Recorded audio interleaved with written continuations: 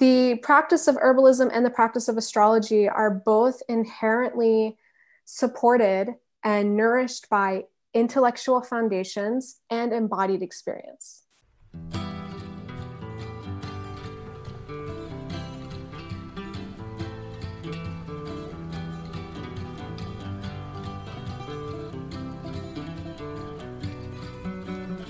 Welcome to the Plant Cunning Podcast, where we explore our relationship to plants, other people, and the mysteries of nature. Coming to you from the high Allegheny Plateau in central New York. We are your hosts, A.C. Stauble and Isaac Hill. Episode 55, Astroherbalism with Sarah Corbett. In this episode, we speak with Sarah about astrology, herbalism, and how they go together. About cultivating relationships with plants and planets by understanding their shared connections. We explore temperaments, medical astrology, and re-enchanting the world. We also get into some specific planetary and plant correspondences, which is really interesting. And Sarah shows us how simple and easy and practical astrology and herbalism can be, even though they can also be very complicated. As always, we'd like to thank our patrons and supporters. And if you like this podcast and want to see us thrive, you can head over to patreon.com/plantcunning and sign up. This is one of those episodes where we have the first hour for free, and the second hour is up on the Patreon for our patrons of $9 and above. If you like this episode, then you'll probably want to listen to the second hour because we get really in-depth into a lot of those planetary correspondences, which are so much fun. We really dive deep into some of our favorite plants like yarrow and elecampane and hawthorn. But you don't have to sign up for Patreon to help support the podcast. You can also rate and give us reviews on iTunes. You can share these episodes with your friends who you think might enjoy them. And you can just keep listening. So thank you, and I hope you enjoy the episode. So we are super excited to have Sarah Corbett on the show today. She's an astroherbalist, a nutritionist, and educator. Welcome, Sarah. Hey, thanks so much for having me. Absolutely. Yeah, it's going to be fun. Yeah. So we're excited to dive into all things herbalism and astrology. But our first traditional question is, how did you come to the plant path? Yeah, so I've always kind of been around plants. I grew up on 4 acres of, I hate to say like the word pristine because there's no really such thing as wild nature, but an area where there was still a very intact bioregional ecosystem, just in the middle of the forest with all of these beautiful woodland medicinals that we find throughout Southern Appalachia. So I spent a lot of my time growing up with plants, and then my family always kept a garden. So like being around plants, being with plants, working with plants throughout the year was really important to my family growing up. But I didn't really get into like the study and practice of herbalism when we're thinking about the medicinal and therapeutic qualities of plants until I experienced chronic illness, like so many other herbalists. You know, many of us have this story where we got sick, the plants helped us heal, and now we're perpetually in adoration and devotion to them. So when I was, between like 15 and 16, I started getting really, really sick, eventually found out I had celiac disease. And it was actually a Chinese herbalist and acupuncturist, naturopath, who helped me essentially get back to a place where I could function like a moderately normal human being with the help of herbs. And a lot of the herbs he had in my formulas, we had similar plants here, maybe like a different species of this Chinese plant growing where I was at. And so I was able to connect with the plants that I was working with. And that really just set me on like a lifelong journey of wanting to learn as much as I possibly could about herbalism. It also helped me realize that like, oh, I could do this for a living. You know, I'd never heard of someone who worked with herbs professionally, and seeing this practitioner, I was like, wow, okay, this is what I want to do. Very cool. Wow. So do you recall a specific plant that you first got to know in your teens that left an impact? Yeah, I would have to say, growing up in those woods, like as a child, the plants that were always kind of calling me towards them were tulip poplars and trillium. We had like 3 or 4 different species of trillium. at my childhood home. So every spring, I'm just laying on the ground, staring at these sweet little flowers. And bloodroot, those were plants that always got me really curious as a kid. And then the plant that actually essentially healed me was just humble plantain. Wow. Oh, wow. Yeah. Yes. There was psyllium in one of my formulas. And then when I realized that this weed just grows in my backyard, I was like, oh, okay, I can make my own teas. Yeah. Started hanging out with plantain a lot. Then jewel weed started calling to me from the edges of like creek sides. And, I really just felt really connected with our local bioregional plants and with a lot of like naturalized sort of invasives. Yeah. Mm-hmm. Well, it's interesting also that, it was like a great thing for you to like find your passion and your, direction that early, but it's also like definitely probably hard and difficult to go through that, uncertainty and all that pain. But it's also interesting that it was caused by a plant, like wheat is a plant. Yeah.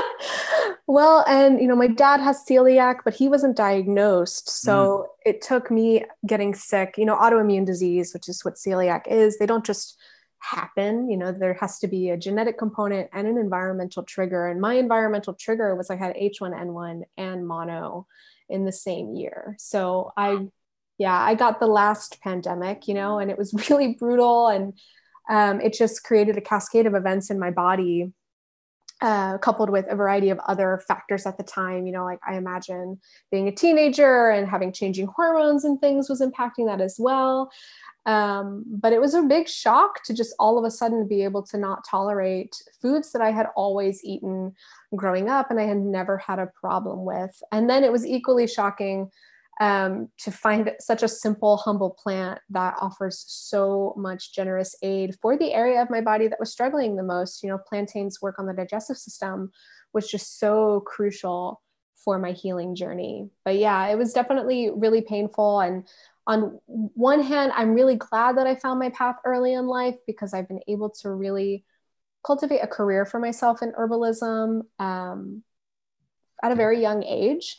But it was brutal. It was like 6 years of just major illness. Wow, that's a long time. Yeah. So when you started to, see the wonder and power of herbs and wanted to study it more, did you find certain teachers or books, or were the plants themselves kind of teachers for you? So the plants themselves were definitely teachers for me first. And then my first foray into actually learning about medicinal plants outside of like plantain and jewelweed and a couple of other friends around my home was I was foraging for mushrooms. This one summer, we ended up having like a really beautiful, mild and damp summer, and the chanterelles and boletes were just going wild in the woods. And so I'd finally regained some strength to get out and start spending more time in nature for like multiple hours at a time. And I would just hike all over the place and take a field guide with me and learn about these mushrooms and learn about culinary herbalism was kind of my first entry point at that age. So I was gathering books. I was reading a lot of articles online. I took like an online intro class to herbalism to learn about, energetics and things like that. But I didn't really formally dedicate myself to concentrated herbal study until I was about midway through college, where I was at Georgia State University in their dietetics program. So I was studying to become a registered dietitian. I was having a lot of issues with the program because it was very diet culture-y focused. And I had just gone through this whole, medically intense situation around diet. So it was really hard for me to be in that environment. And I just found so much solace sitting in the library, browsing some of these old herbals. Like they had, the King's Dispensatory and some physiomedicalist texts and these like A Modern Herbal by Maud Grieve and all of these really beautiful herbarium like texts in the library. And I would just spend all my free time there reading these old books. Interesting. So you kind of rejected the knowledge that you were getting at university on nutrition and dietary needs, I guess. Is that what you're saying? Well, so the way that modern nutrition education is set up is, you learn the foundations of nutrition. Like everyone needs certain things to be alive in a human body. We all have similar needs, but there was a lack of understanding of bioindividuality in my dietetics program. So Yeah. they had us really focused on like calculating calorie requirements and doing a lot of nutrition stuff that's honestly very outdated. And I've seen in clinical practice to be very harmful for people. So then this is just a product of the Western medical nutrition paradigm. So at that time, I was just like, this isn't working for me. I remember I went to the dean's office of my school and they were asking me about my professional goals. I had to do this like interview thing for the next phase of my program. And I told them that I really wanted to go to Bastyr and become a naturopath. And he laughed in my face. Ugh. Oh my gosh. And just said to me like, well, we don't believe in pseudoscience. And I was like, great, I'll take a change of major form. Yeah. That was my gosh. Rude. So I ended up leaving the dietetics program, which I'm so glad I did. I've pursued my nutrition studies elsewhere, but I ended up getting a bachelor's of science in psychology, which was very not psychological, but much more focused on like understanding research design and understanding how to do good research and find good research. But I was like 1 credit short of a pre-med degree. So I literally just took all of the major sciences at my college, which ended up being really good for me later as an herbalist. Yeah. Yeah. The ability to research is something that we don't really get in modern herbalist training so much, Oh, and we need it so bad because there's so much, especially with so much herb resources being on the internet. There's so much conflicting information, so much to sort through. Yeah, totally. Yeah. So what herbalists did you study with after that? So some of my most influential teachers have been Clara Bailey, who's a naturopath in Australia, and I did some professional mentorship with her for almost like 2 years. So she supervised all my cases, and she's a very strongly rooted herbalist in the vitalist tradition. So I got a lot of my training with her. And then Claire Gallagher, who's a brilliant acupuncturist, nutritionist, intuitive eating counselor, and traditional astrologer and medical astrologer. So I learned a lot of astrological stuff from her. The primary educational programs that I've completed are with Seja Popham, who also is just brilliant in the world of astroherbalism. And then I really love Paul Bergner's work and Dr. Aviva Rome's work. I'm always taking an herbal program or some type of continual education program. Yep. So I've learned from a lot of different people, but those are definitely the folks that I feel like have really shaped the way in which I approach and view herbalism today. But I also really lean on like lineage teachers from history. My favorite books are, Ibn Sina's Canon of Medicine. And I'm constantly reading about the herbal traditions of my family and my ancestors from Central Asia and Iran and throughout the Swana region. So I lean a lot on like, our historical ancestral teachers as well. So cool. I love hearing about different people's influences and teachers, because if you know a little bit about those teachers, and you can really get a picture of, the person. So that's really cool to hear. And so I guess this brings us to defining what astroherbalism is. So if you could just give us a little insight on what astroherbalism is and what it means to be an astroherbalist. Yeah, so I think different folks who engage with astrology and herbalism together will probably define this a little bit differently, but kind of the working definition that I operate from is understanding that astrological herbalism is essentially just the practice of engaging with the inherent connections that exist between our earthly, plant kin, trees, friends here, and the celestial including planets, but also like fixed stars and other celestial objects or beings. I don't want to objectify them. We'll call them beings. Yeah. Much greater beings than us in a certain way. Right? Like the planets I see them as exceptionally large spirits. Yeah. But so astroherbalism, some people are working with astroherbalism as a way to understand how to create the best possible recommendation for the person sitting in front of them, right? And this is very much how, my teacher Seja teaches. He's really all about using astrological herbalism as a way to create more effective remedies, to create more effective protocols, and to really get at the root of what someone's going through and address like the whole person, from a physical perspective, but also a spiritual perspective as well. So his perception on astroherbalism has definitely influenced mine, but I have taken it into a slightly different direction in my own work. I am less focused on saying, well, this person has the sun in Aries, so we're going to give them this type of plant for that or something. My perspective on astroherbalism is much more rooted in cultivating relationships with plants and planets by understanding their shared connections. So what does that look like? Yeah, I mean, so when you understand like planetary virtues, right? When you understand that the moon, for example, facilitates and feels and governs cycles and offers nourishment, but also like sedates and soothes, you can start to see the moon show up in plants that do those things as well.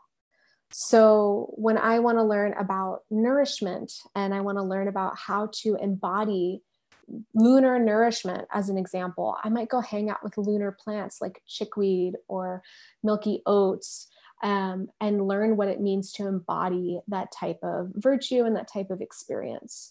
So in my framework of astroherbalism, it becomes more about truly embodying these planetary virtues and learning about planets through their emblematic plants. It's also really lovely just to walk around and be like, oh, hi, roses. It's nice to see you, Venus. Or, hey, calendula, you're looking very radiant and solar today. So you're kind of, seeing the planets existing in our terrestrial experience, which is a pretty fundamental thing to astrology, right? Like astrology is just the practice of seeing how celestial objects are like affecting our experience here on Earth. So one of the most fundamental aspects of astrology is seeing the planets in the world that we live in. And so I just see them in plants. Yeah. Well, it also seems like astrology is this wonderful framework that so much can fit in. And like when you really start studying astrology, so much of these disparate elements, like in magic and herbalism and all various things, like they suddenly kind of coalesce and are integrated and make sense together. Yeah, and definitely if you're reading from things that were coming out of like the Hellenistic era of our world, so the astrology that a lot of people practice today, we have like the modern astrological revival, which is, our evolutionary astrology and things like that, a very different paradigm of astrology that really came out of the last like 150, 200 years. But the astrology that I'm really rooted in is traditional astrology. You'll hear it called like traditional or ancient or classical Greek or Hellenistic astrology, but it's really an umbrella term that includes all sorts of different traditions from like the Hellenistic era, from Arabic astrology, medieval astrology, Renaissance astrology, Babylonian and Mesopotamian astrology. So traditional astrology really describes the techniques of like a very wide ranging lineage of practices from like 2000 BCE up until the 18th century. And then thanks to folks like Project Hindsight and Chris Brennan and Robert Hahn and a variety of other traditional astrologers, they've been really revitalizing the traditional astrology tradition for the last like 20, 30 years. And we've gotten access to a ton of astrological texts just in the last 15 years that we didn't have, 20, 30 years ago. So we know more about traditional astrology now than we ever have. Yeah, it's pretty amazing, and all these texts getting translated, and there's just so much available. But there's also like there's a big difference between astrology in England in the 16th and 17th centuries and Babylon, Babylon, and Egypt in the Hellenistic period. Like they're very different systems too. I mean, they're all related, but like do you focus on one of those streams or one of those traditions, or do you kind of just see it as a larger tradition? I see it as a larger tradition that has evolved and shared information together. You know, if we're thinking about like the Hellenistic time period, people will often hear Hellenistic and they just think of like Greek.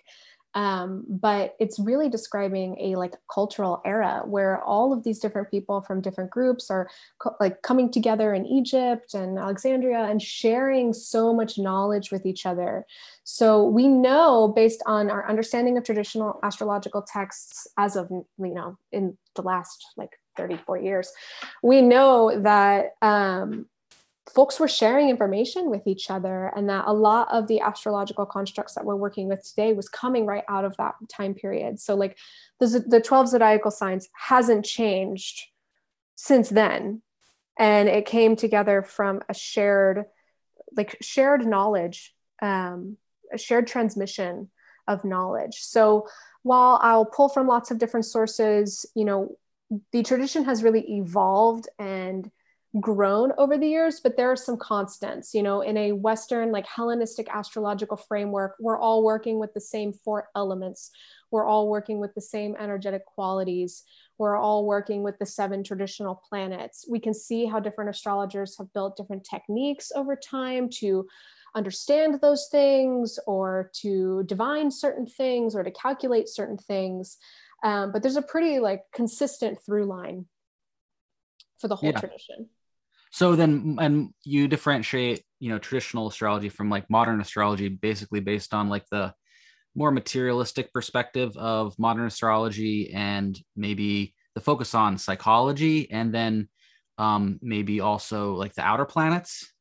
Yeah. So one of the things we have to understand about traditional astrology and the history of astrology is that at the time of like the so-called Enlightenment, and Right. The Enlightenment. My friend Diana that I teach with refers it as the so-called Enlightenment, and I'm like, oh yeah, that's great, I'm going to take that. But after we accepted that the universe was not geocentric, and we start moving into this quote unquote Enlightenment period, which is really like a fragmentization of all sacred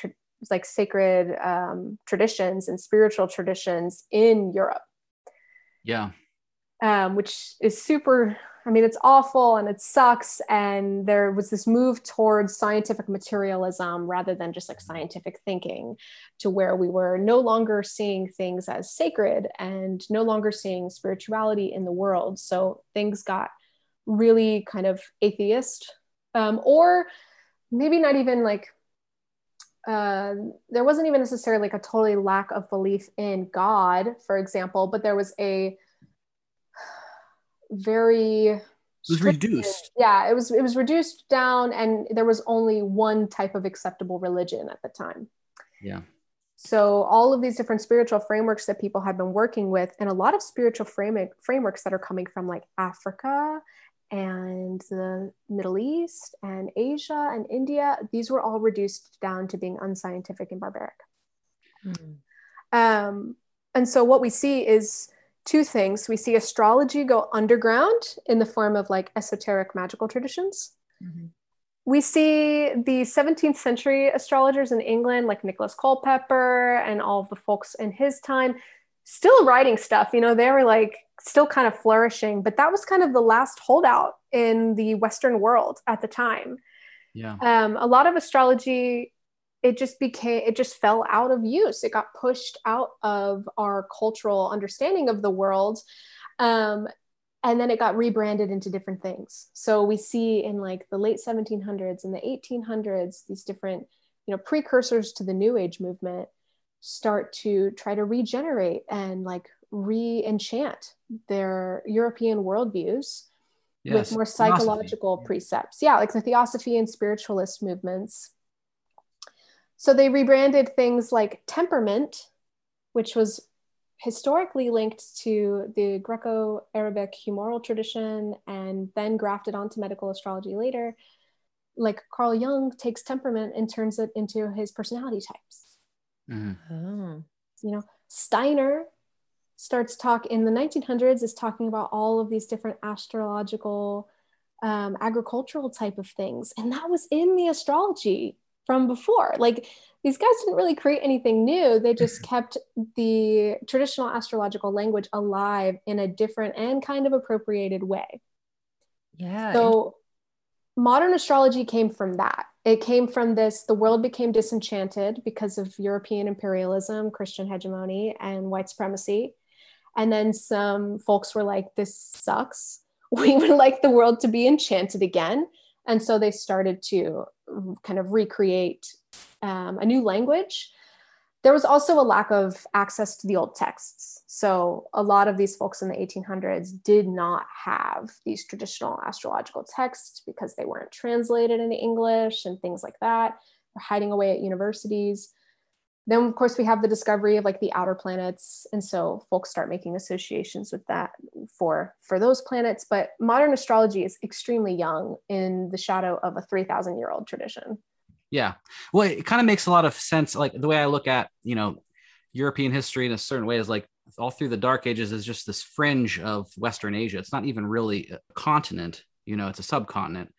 And it kind of like over a certain, the colonialism was the barbarian. I mean, they were barbarians to India and China and Japan, but there's this projection thing where like then the Europeans are looking at everyone else and seeing them as barbarians when actually it's the other way around.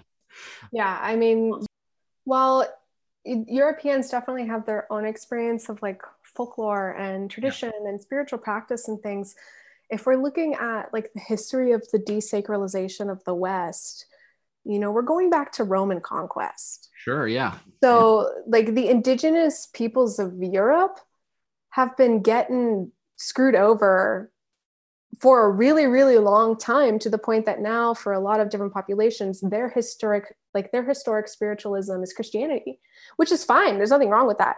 But someone like me, who's first generation American, my mom immigrated to this country like 4 years before I was born. I was the first person in my family to be born in a Western context.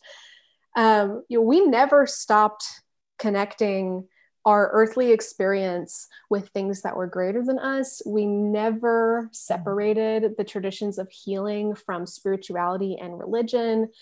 So non-white people still have a very intact tradition of whether it's astrology or their own form of or Western astrology versus their own form of like star cosmology, or, traditional modes of kind of religious healing practices and things like that. Like other cultures have really retained this, but we see this struggle in the history of Western Europe, or just like the West in general, Europe in general, where they've lost those traditions. And so either they made something up that was new, or they appropriated stuff from other people.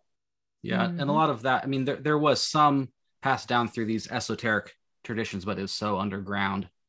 Well, and so much of the esoteric lineage is coming from, the Hellenistic era and like Egypt and stuff. So what does that have to do with a new like cult of belief in Britain? I don't know, but people definitely claim those lineages as their own.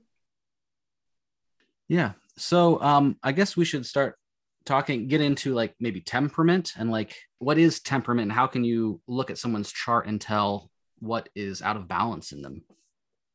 Temperament is something that is used both in medical astrology, but it's used in a non-astrological context as well. So temperament is kind of our Western herbalism and Greco-Arabic humoral understanding of constitution. So it's our constitutional system, just like Ayurveda has doshas. And I'm actually not sure what the Chinese medicine constitutional system is because I haven't studied it, but pretty much every herbal tradition everywhere has created some type of framework for understanding underlying patterns of imbalance in people related to a constitutional framework. So temperament is based on humoral medicine. And so we're looking at like Galenic medicine and Hippocratic medicine, where the temperaments are being connected to humors, and then they're also being connected to the elements, and then they're also being connected to the qualities. So this is all coming from kind of a Aristotle, Plato era cosmology of the structure of the world. So when we're thinking about like the 4 elements, we see it in astrology now, right? We see like the elements corresponding to signs and the elements corresponding to planetary influences, but these were actually grafted onto medical astrology much later. They come from a original medicinal tradition. And like, I'm pretty sure Galen was not stoked on astrology even. So he did not advocate for the use of charts, like natal charts, to understand someone's temperament. This is something that really came up in the medieval and Renaissance astrology tradition. Okay. But this sort of thing is used, for instance, in Ayurveda, right? Yeah. I mean, Ayurveda has a very different and very strong medical astrology tradition that absolutely fascinates me, but I haven't studied a ton, so I can't really speak to the way in which they calculate temperament. But with temperament, you know, from my understanding, the medieval astrologers and the Renaissance astrologers who were using temperament, who were calculating temperament through the chart, they were primarily using it for people that just showed up at their office that day. So someone comes to you and they're really sick and you don't know anything about them. Like, you've never met them. They don't live in your village. You don't know where they live, what their family's like, what they're eating. And you're like, oh my gosh, okay, well, I can see that this person is experiencing like an imbalance of heat. I can see that they're inflamed, but I don't know what their constitution is because I haven't seen them when they're well. Mm-hmm, yeah. So they would pull the chart and be like, okay, well, it seems like what I'm seeing here based on my calculations, and there are many different calculations for temperament. Most folks tend to use William Lilly's, but they'd calculate the temperament and be like, okay, I know you are a sanguine person, so you're of the air temperament. You're experiencing a lot of heat and moisture. That's an excess of your temperament. I'm going to give you something that is antipathic to that to help bring you back into a balanced state of heat and moisture rather than an excessive. So they would use the chart as like a added on diagnostic tool. But most herbalists, astrologers, folks who've been practicing in an energetic paradigm, you can look at someone and figure out their temperament. You don't need a chart. Yeah. It's almost an intuitive thing. You can kind of tell, especially if you've looked at enough people and seen how these sort of things, manifest. Yeah, definitely. What the chart is so helpful for, though, is like, in Ayurveda, they have, your Vikruti and your Prakriti, like the temperament you were born with and the temperament you've assumed based on environmental conditions, like the way you're living your life and things like that.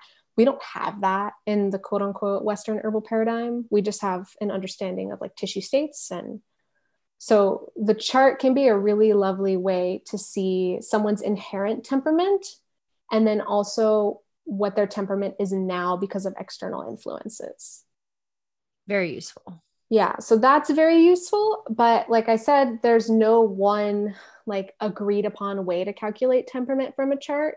So I don't believe that you can reliably just use a chart. You have to lean on your clinical skills. You have to lean on your understanding of that person and like what's going on with them, because you might see something show up in an astrological chart that is like, there's a potential for something to occur. But if the right circumstances aren't activating that potential, it might be totally useless information for you in that moment. Mm-hmm. So how has having this astrological understanding of an individual's chart affected your practice as an herbalist? So like I said, I tend to use it, I see it as like extra confirming information. So as an herbalist who is astrologically inclined, whenever I'm doing an intake for a person, I'll really root into everything they shared with me on their form and make my notes of like the ideas that I have. And then I will look at their chart for secondary confirmation or for like specific areas. So let's say I have someone in my practice who notes on their intake form that they really struggle with their relationship with food, or like how they nourish themselves. Like nourishment is not a concept that they really connect with. I might look to their moon sign and anything that's going on with their moon or their progressed moon to see how I can best tailor my language to support them as they cultivate a nourishment practice. So I also use astrology just to help me understand someone and help me understand how to best support them in our work together. Yeah, that makes sense. What does it actually look like? Are you using horary charts? Like, how does this actually look as a medical astrologer? Well, so in medical astrology, there's three branches of astrology that's coming together for traditional medical astrology. We've got natal astrology, so looking at their actual chart from the time they were born. We have horary astrology, and we have electional astrology. So horary astrology is more about, it's not something I really practice, but if we're looking at like a decumbrature chart, which is the chart of the moment that someone took to their bed, we're looking at like the moment that they came down with the illness. That's going to give us information about the influences at that time and how to support that. While an electional chart would tell us more about like timing. Electional charts in medical astrology were often used for understanding critical days for like fevers and stuff. So it can be helpful to understand how someone might respond to a regimen or like when to time giving them specific things. But really for me, I will pull a decumbrature chart if I absolutely have to. But a lot of the clients that I'm working with aren't coming down with an acute illness. They're struggling with chronic stuff. Mm-hmm. So it's less helpful unless I have like the exact time in their life that they knew that they got sick, but that might be 10, 15 years ago. Right. So I look more at like transits and use timing techniques like perfections and progressions. Mm-hmm. Cool. It's all really interesting how it all fits together. So how do the plants fit together with this? Do you use plants based on their astrological correspondences to like so how do you use the astrological correspondences in your herbalism and using plants? So when I'm working with clients, we all know that, like, I'm sure that people in your life who you're like, oh, that's totally a yarrow person, and that's totally like a hawthorn person, and oh, they're like lobelia, like they need lobelia. We see plants in people. Mm-hmm. So when I'm doing an intake or I'm interfacing with a person, I'll be jotting notes in the sides of a plant that popped up in my head. If I'm like, oh, they just sound like they need this plant, or this plant would be really supportive for them. So I end up creating like a list of a bunch of potential plants for them. And then I'll cross-check that list with their chart and with all the information they shared with me. And so I'll also look at placements in their chart and like difficult, pain points, beneficial points. So like places where they have great opportunity for healing and like strengths in their chart. And I'll think about ways to help them connect with that part of them so that they can, like, as a protective factor for caring for their health. And so I'll make a list of different herbs that are most indicated for them with what they're experiencing, but that also kind of correspond to their astrological imprint. And I'll use that as a way to describe why I am giving this client particular herbs, help them understand those herbs on not just a physical perspective of how they're supporting their symptoms, but also how they're supporting their like spiritual and experience, here as a human on the earth. And I'll use that in my formulation strategies. So it really just ends up being this gorgeous, very connective way of helping people understand the plants that they're working with and understand how they can build relationships with those plants. Because a lot of the plants that I work with are plants that are really easily accessible or that grow around people. So if I am telling someone that, they're a yarrow person, maybe they'll consider going to the nursery and picking up some yarrow so that not only they can work with that plant in their herbal formulas, but they can also like witness it growing, build a relationship with that plant, and connect to it in a deeper way. Yeah, I think that's really good for people. I've found, when I'm actually interacting with the plant as a person, as a being, instead of just like a dried, substance, there's such a big difference. Oh, for sure. I mean, as herbalists, we know we can support people's symptoms and things, but the real core of this work is helping people. It's re-enchanting the world. It's helping people connect with the natural world around them and like realize that we do have so much support. But also this is me and my own chart coming through. You know, I have an exalted Venus in Pisces, trine my Jupiter. I am like big picture. I want everyone to be in relationship with the world. I'm an animist. Like, this is just the way I operate.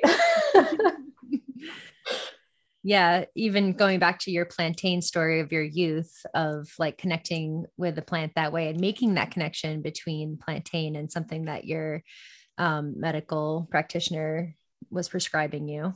Mm-hmm. Love that.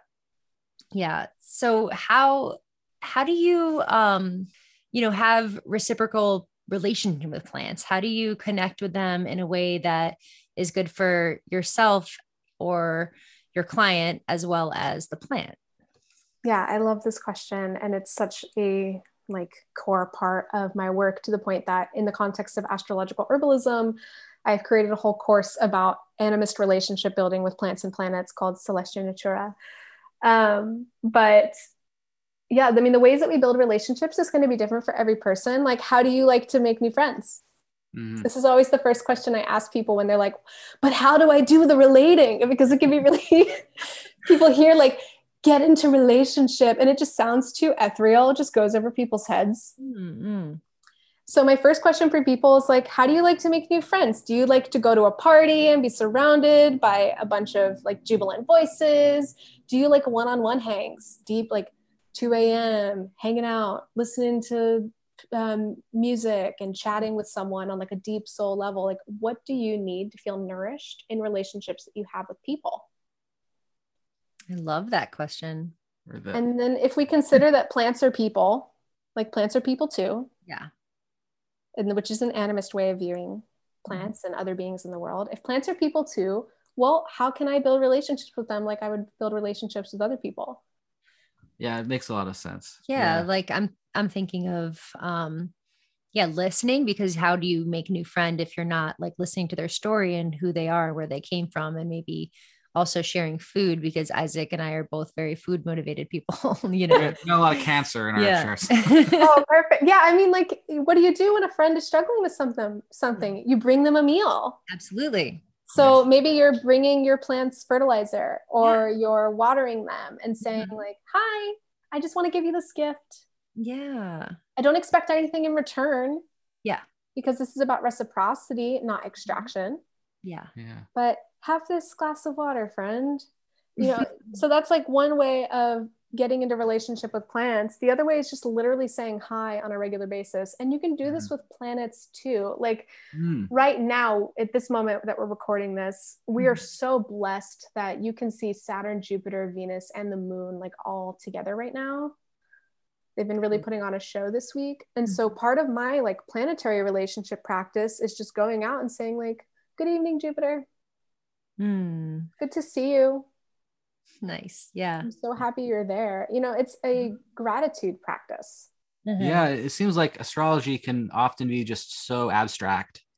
And it's just. Oh, it totally is. And it's partially because we have super sophisticated software, which is so great. Like, don't get me wrong. I love looking at AstroGold all day. I don't want to hand calculate anything when it comes to astrology. But this also brings up the concept of like, who gets to be an astrologer, who gets to be an herbalist.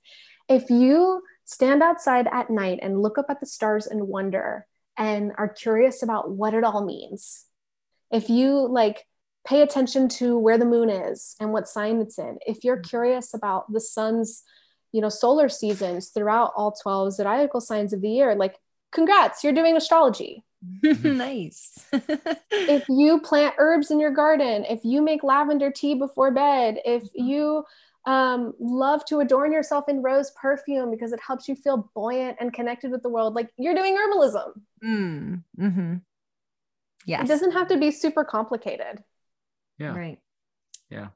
Though it does take a lot of time and effort to become expert in these things. Well, and I don't think we can ever really achieve expert status either. You know, I think it's a perpetual lifelong journey and like commitment and devotion to being students of the plants or the stars or whatever beings you're wanting to be in relationship with. Now, of course, if you're going to like practice herbalism and help people and work with, you know, significant ailments, like, yeah, be responsible. Go Yeah. read books. The practice of herbalism and the practice of astrology are both inherently supported and nourished by intellectual foundations and embodied experience. Yeah. But I really like you taking it down to that simple, practical thing of just looking at the planets and looking and relating to the plants. Like, yeah, anyone can do it, can do Yeah. that. I mean, all of the 7 traditional planets are visible with your naked eye, even if you're in New York City. Hmm. So no matter where you are, you can see them. I mean, if you have like you can't really see Mars right now because it's too low in the sky. So, you're not going to see it if you've got trees around you and stuff like that. But looking at charts is super cool, but it's literally just a handheld view of what's happening in the sky right now. Mm-hmm. So I love like holding a chart open while we're looking at the night sky and being like, hey, and there's this planet that we see here. There it is in the sky. It's in this constellation, like it's in this sign right now. It's in this house right now. And like looking at the divisions of the sky in real time, because we so often, with both astrology and herbalism, we just get tied to our books. Yeah. And then we never go out and like do the thing. Yeah. And accumulation of knowledge is powerful. But as we all know, you really get to know a plant when you spend time with them and you take them and you taste them and you smell them and you feel them in your hands, not just like when you read about them in a book. Right. Yeah. Interacting at that deep level. Mm-hmm. So speaking of, the plants and the planets, this kind of brings us to correspondences. And when you read old texts like Culpeper, Cunningham, Well, that's not all. We have Scott Cunningham's Encyclopedia of Magical Herbs here because it's, That book. But right, it's like there's like contradicting statements is my point. Yeah. Is that well, and they don't explain the why. Right. Yeah. So how do you come up with planetary correspondences as an astroherbalist? Like, how do you look at a plant and talk with a plant and figure out what planet it might be aligned with? Yeah. So it's an understanding of both intellectual and embodied knowing, just like I was saying before. Mm-hmm. But this whole issue with correspondences that we have in the old text, like it's super frustrating to read Culpeper or to read these Cunningham books because, like with Scott Cunningham, for example, he'll list planetary associations with like half the plants in the book and then not for the other ones. So it becomes really apparent that he took information from pre-existing texts, but didn't have an understanding of how to build those connections. Otherwise, he would have done it for all of the plants, right?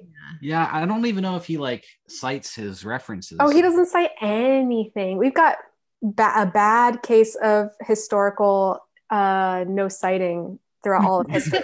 Like even Ptolemy. So Ptolemy's works are some of the most foundational in the astrological tradition. Like understanding his texts are super important for understanding Hellenistic astrology. But Ptolemy wasn't an astrologer. So what does that tell us about what he was writing about?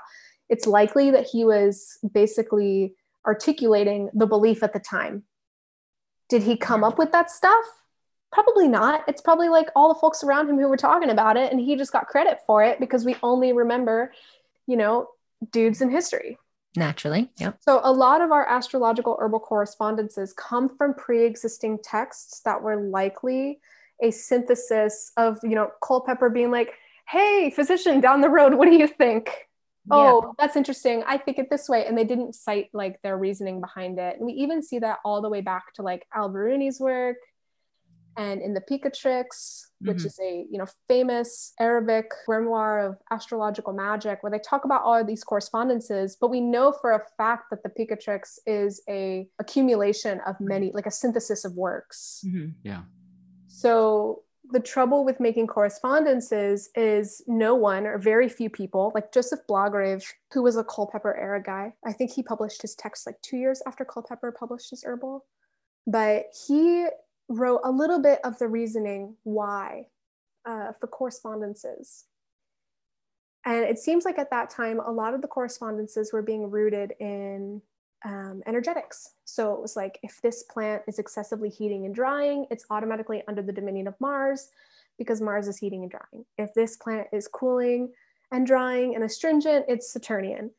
But this is a very one-dimensional view of how plants interact with our bodies, with the world, etc.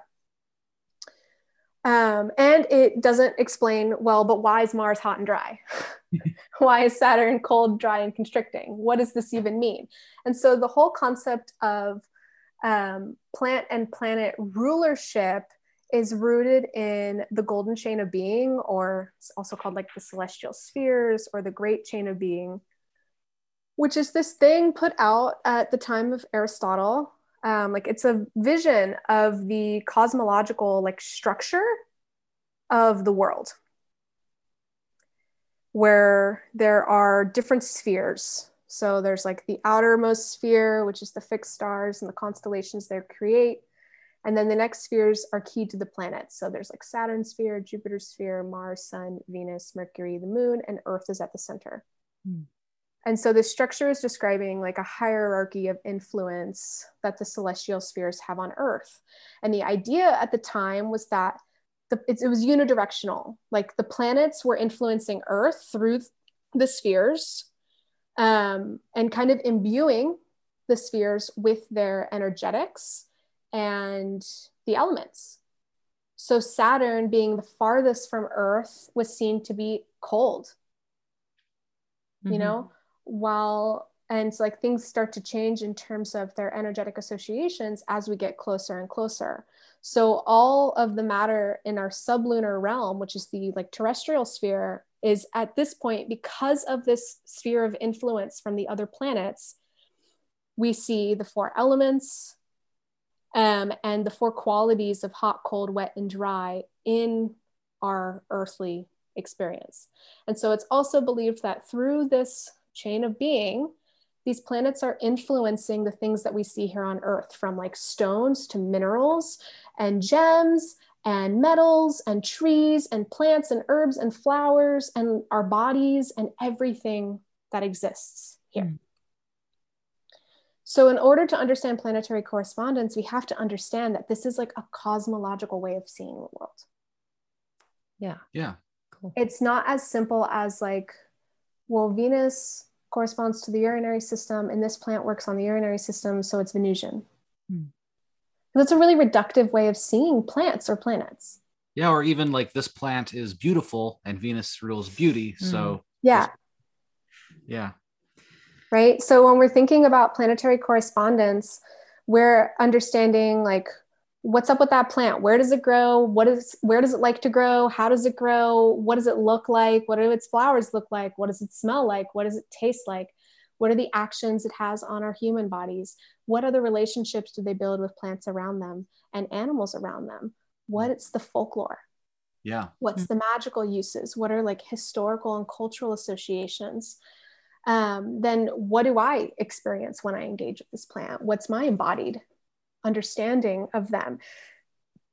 And when we look at all of that, that's a lot of information to gather. When we look at all of that information, then we can start to see which planet is most responsible for that plant. Because Venus is going to show up in every flower. Saturn is going to show up in every bark pattern.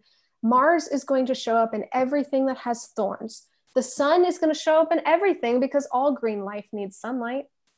Yeah. Yeah. You know, so we could see the planets in literally everything around us because they all represent different aspects and different archetypes.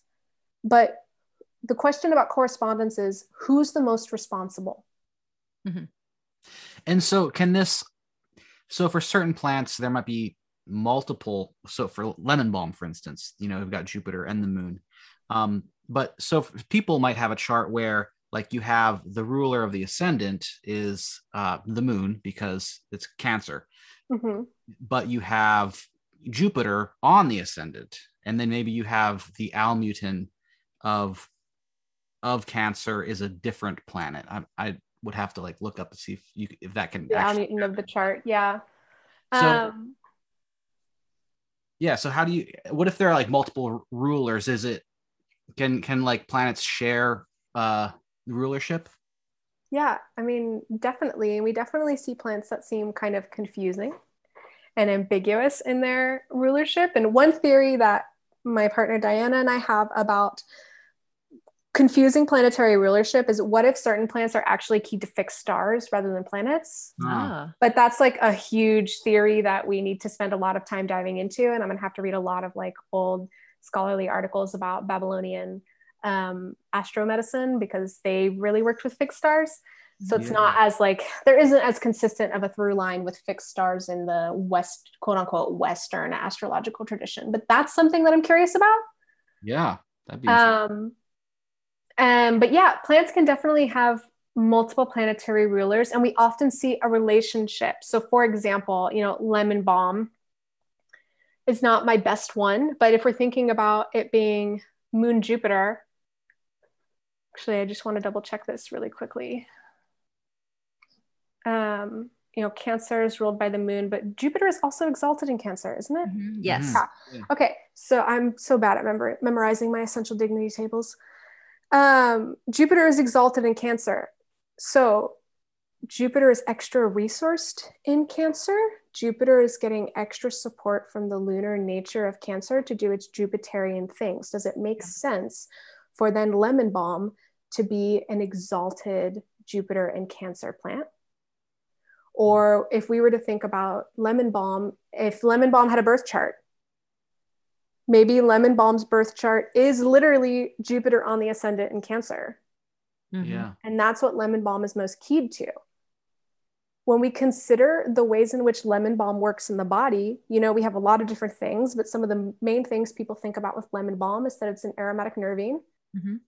So it's thereby going to be a carminative. It's going to support the digestive system, which is ruled by Cancer. Yeah.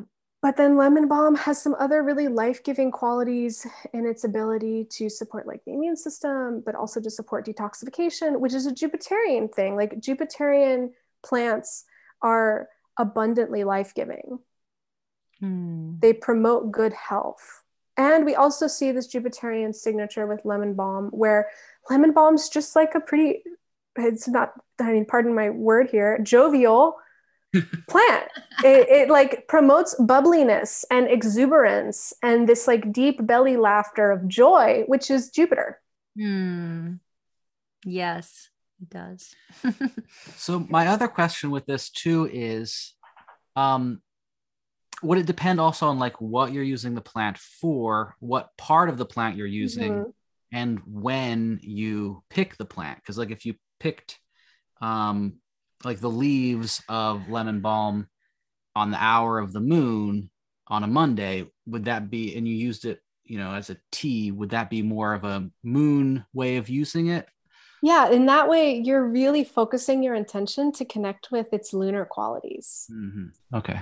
Yeah. It's not that you're totally not going to get any of the other benefits of lemon balm, but what is the intention you're bringing to the table with that particular experience? And this is where you're starting to look at electional astrology for creating talismanic type of materia.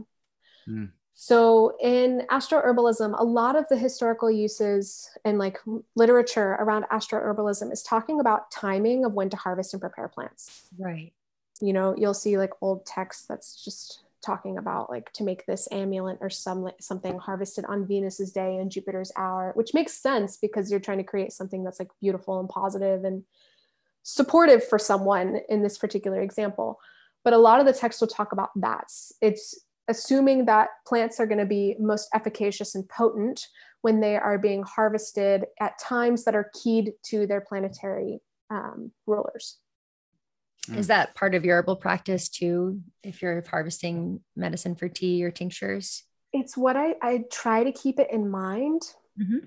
Like I try to do planetary hours and days, but I don't do full-blown electional work with my astro herbal preparations because you don't necessarily have to. Like calculating an electional chart for our preparation is really necessary for creating a astro magical like remediation type of talismanic materia. And there are folks who excel in that. Like Caitlin Kopic at Sphere and Sundry is doing that in the best way I've ever seen in my life. I am currently wearing her Venus and Pisces materia for this conversation. Oh, so nice. Cool. But that's more of like a astro magical remediation type of thing. You don't need it to make good, potent herbal extracts. That's good to hear. I try to consider like moon phase, moon sign, whether it's waxing or waning, what the intention of the preparation is going to be. But like if you make, like, let's say you want to make a nettle tincture or something. If you make a nettle tincture on Mars Day, in Mars hour, while Mars is in Aries or something like I did last year, you're going to end up in the situation that I was in, which was having a full blown like ocular migraine for 3 days, feeling like my head was going to explode. So you can get a little too much oh wow planetary connection by attuning to these timing mechanisms in a really strict way. You're saying that you got a migraine after you made that medicine? Yeah. And when I take it, I've given it to other people, and it's just like really intense. Yeah. Wow. Well, that also might depend on your like birth chart too. Oh yeah, Mars is in a extremely malefic position for me, so I'm already too martial. Gotcha. Right. So like that's not something I need. Mm-hmm. Yeah, and I guess it would, like, there's the idea in like astrological magic that you might not want to do a talisman for an afflicted planet because it can manifest in a unhelpful. And usually you don't want to do a talisman for the malefics in general, but even like working with too much solar materia can really burn people. Mm-hmm. Yeah. Mm-hmm. So in all things, you can have too much of a good thing.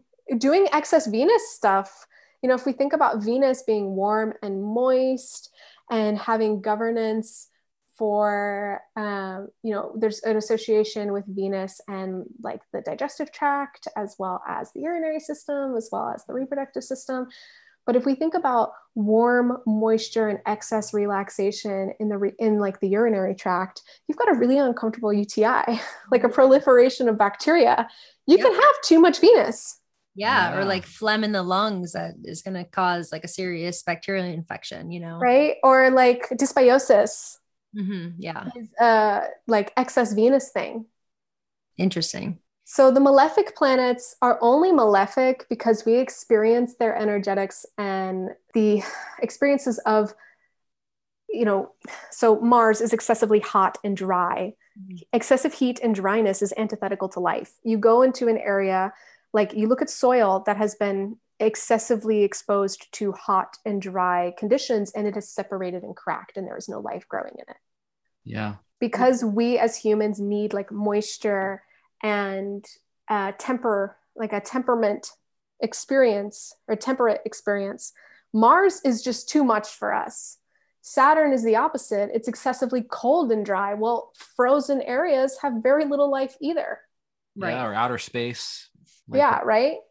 So it's not that these planets are like awful and want to ruin our lives or anything. They're just a different flavor of experience that may not be the most comfortable for what we need on a daily basis to like maintain a sense of balance. They're extreme. Right. But yeah, it's all about homeostasis, maintaining, balance. Equilibrium. Mm-hmm. Right. And if we think about like a martial plant, for example, nettles is a classically like Mars and Aries kind of plant. And we all know how fortifying and supportive nettle can be, but we also know how sharp its sting is. Mm-hmm. So if we're thinking about connecting to Mars through nettle, we have to understand the wholeness of Mars. It's not all bad.